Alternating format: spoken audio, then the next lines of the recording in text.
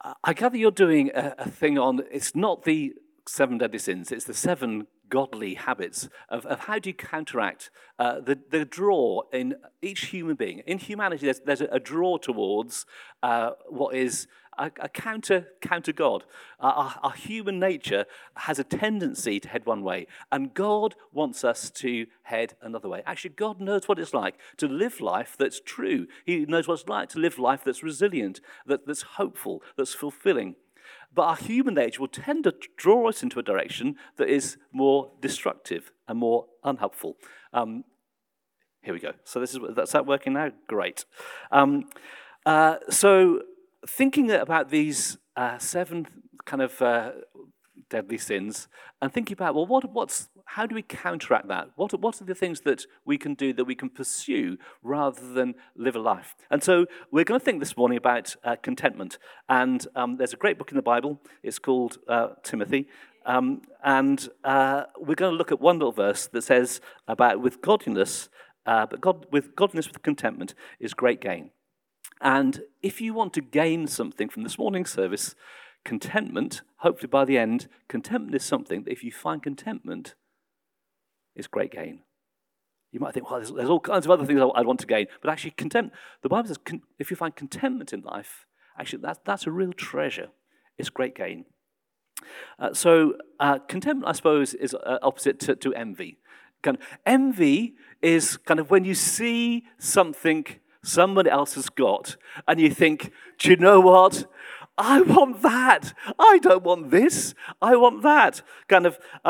Envy is the feeling of discontented, of resentful longing aroused by someone else's possessions, qualities, or even their luck.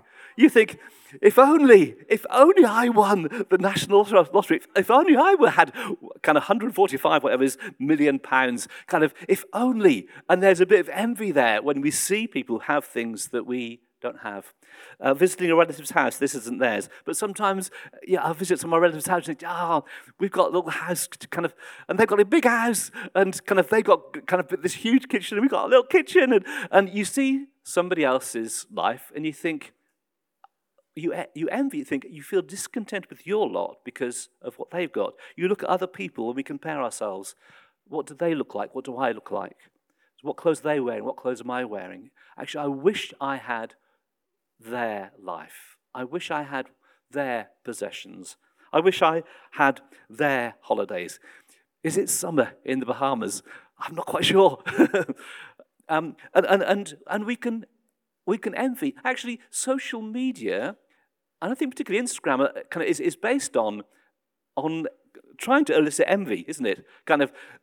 Pictures from your holiday or your favorite meal or whatever it is, and you think you look at people's their feeds on their Instagram, and you think, I wish I could be like that. It stirs up envy.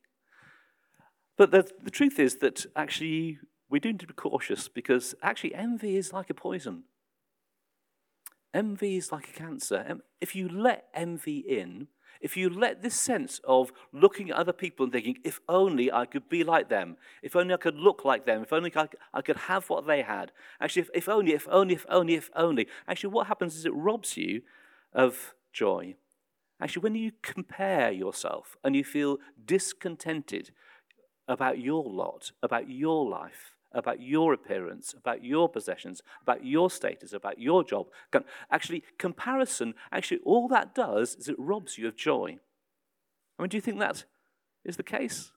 I think it is. I think if we're living our lives with always that sense of we're looking at other people, we're comparing ourselves to them, our level of self-esteem is based on what we look like, what we wear, what we have, we're in a bit of trouble. The writer, the book of Hebrews says this, a heart at peace gives life to the body, but envy rots the bones. Envy rots the bones. what a graphic description. Envy rots the bones. I don't know if you ever I went to someone's house who they're doing, I'm marrying them in a few weeks' time, and they've bought a house on Southwood Road, and they bought a house, and the floorboards were rotten. And again, they look like wood, but actually you step on them and they're rotten. And envy does that to our bones. Kind of where you stand on, kind of your life is fragile, it's frail. If you live a life where envy is one of the characteristics that defines how you find your identity and sense of self-worth by comparing to other people, actually, the Bible says envy, it will rot your bones. That doesn't sound so helpful, does it? When Claire introduced the series, she said that the 7 deadly sins aren't actually in the Bible. They're not kind of there listed. Actually, there are quite a few lists that do kind of list things that we should avoid. So like in 1 Peter chapter 2, therefore, rid yourself of all malice, all deceit, hypocrisy, envy, and slander of every kind. Be like newborn babies, crave pure spiritual milk, so that by it you may grow up in your salvation, knowing that you've tasted that the Lord is good. Actually, envy is going to rot your bones. You've got to rid yourself of it. A bit like kind of getting kind of, if you've got kind of carpet beetles, actually you've got to get rid of them. You've got to get, if you don't get rid of them, they'll just breed and it'll get more and more. And kind of, if there's stuff in your life, actively, consciously choose to rid yourself. Rid yourself. When Jesus talks about religious people, he says religious people do stuff to show on the outside. But actually, it's what's on the inside that really matters. Jesus says this in Mark chapter 6. He went on, what comes out of a person is what defiles them. It's from within, out of the person's heart, that evil thoughts come, sexual immorality, theft, murder, adultery, greed, malice, deceit, lewdness. Here we go, envy, slander, arrogance, and folly. All these evils come from inside and defile a person. Jesus was very clear. Here's some things, but actually, if you're somebody who's envious, actually, it's something that's unclean inside you. Actually, you've got to clean yourself out from the inside. Actually, this morning, with Jesus' help, we can be clean from those sense of what it is to be comparing to other people. Paul in Galatians, again, here's a little list of acts of the flesh, what he calls acts of the flesh, things that are common to our human nature. It says the acts of the flesh are obvious: sexual immorality, impurity, debauchery, idolatry and witchcraft, hatred, discord, jealousy, fits of rage, selfish ambition, dissension, factions, and envy, drunkenness and orgies and the like. I warn you, as I did before, that those who live like this will not inherit the kingdom of God. Actually, if you live with envy, you won't inherit the kingdom of God. Now, it's not that you won't go to heaven when you die or go to kind of... Actually, the kingdom of God, his righteousness, peace, and joy in the Holy Spirit that can be ours now, actually will miss out on that if we yield to envy. We actually will miss out, kind of. But actually, if we live by the Spirit, but since we live by the Spirit, let us keep in step with the Spirit. Don't let us not be conceited, provoking, or envying one another. Actually, that's the choice. That's the choice we can have this morning. Is, are we going to envy one another? Envy what we see, people at work, people on our street, kind of people in our family? Or do we say, do you know what, there's something about the life of the Spirit that I'm going to seek first? Actually, seeking first God and his view of us and not comparing ourselves to other people. Seeking God and his life is what we need. When we come to 1 Corinthians 13, kind of the first three things it says that love is love is patient, love is kind. Third thing, love doesn't envy. Actually, there's something about if you're going to live a life of love, actually, love doesn't envy. Love doesn't envy. There's something about love that is contented. So I've only got 20 minutes, and I've kind of, but hopefully, first thing, envy's not good. It's not good for you. It's something that the social media world, though, will provoke and will stir. And actually, I think it's developed a culture where not only our view of ourselves, but our mental health and well-being is being trashed, because it's always this comparison. And it's always this thing of being envious and wanting something that we have not got. Whereas contentment is the opposite. Contentment is acknowledging what we have got. I don't know what you think of when you think of contentment. We've had a number of pets in our household. Probably the pet that was the most contented was our cat. I don't know if you've ever seen a cat looking contented, but I mean, they don't need an awful lot. They just need a bit of food, kind of maybe an occasional tickle of their tummy, kind of a sunny spot to lie down. And do you know what? They just look as happy as anything. They're contented with their lot. Actually, in some ways, they don't really need you, as long as they get the food. Kind of, be honest. I like dogs a bit more than cats. But but there's something about a cat. You look at its face sometimes and you think, that cat is contented. That cat has got everything in the world at this moment that it thinks it needs. And for us, I think that's why Paul in Timothy says there's something special about contentment. Actually, when we realize we've got everything we need in the world, that's contentment. When we think that we haven't got what we need and we're envious of other people, that's when we're anxious and fretful. So Paul says this, but godliness with contentment is great gain. And then he tries to give perspective. Okay, let's have a perspective on what you've got and what you haven't got. Let's have a perspective on kind of the stuff and your luck. And let's have okay. For we brought nothing into this world, and we could take nothing out of it. But if we have food and clothing, we will be content with that. Those who want to get rich fall into temptation and into a trap. That's what envy is. Envy is a trap. And into many foolish and harmful desires that plunge people into ruin and destruction. There's something here that Paul says is that actually, in the end, consider the birds of the air and the flowers of the field. Actually, they are contented. They have everything. Why? Because their Father knows what they need to eat and knows what they need the clothes to wear. Actually, he says, if you've got enough food and clothes to wear, what else do you need?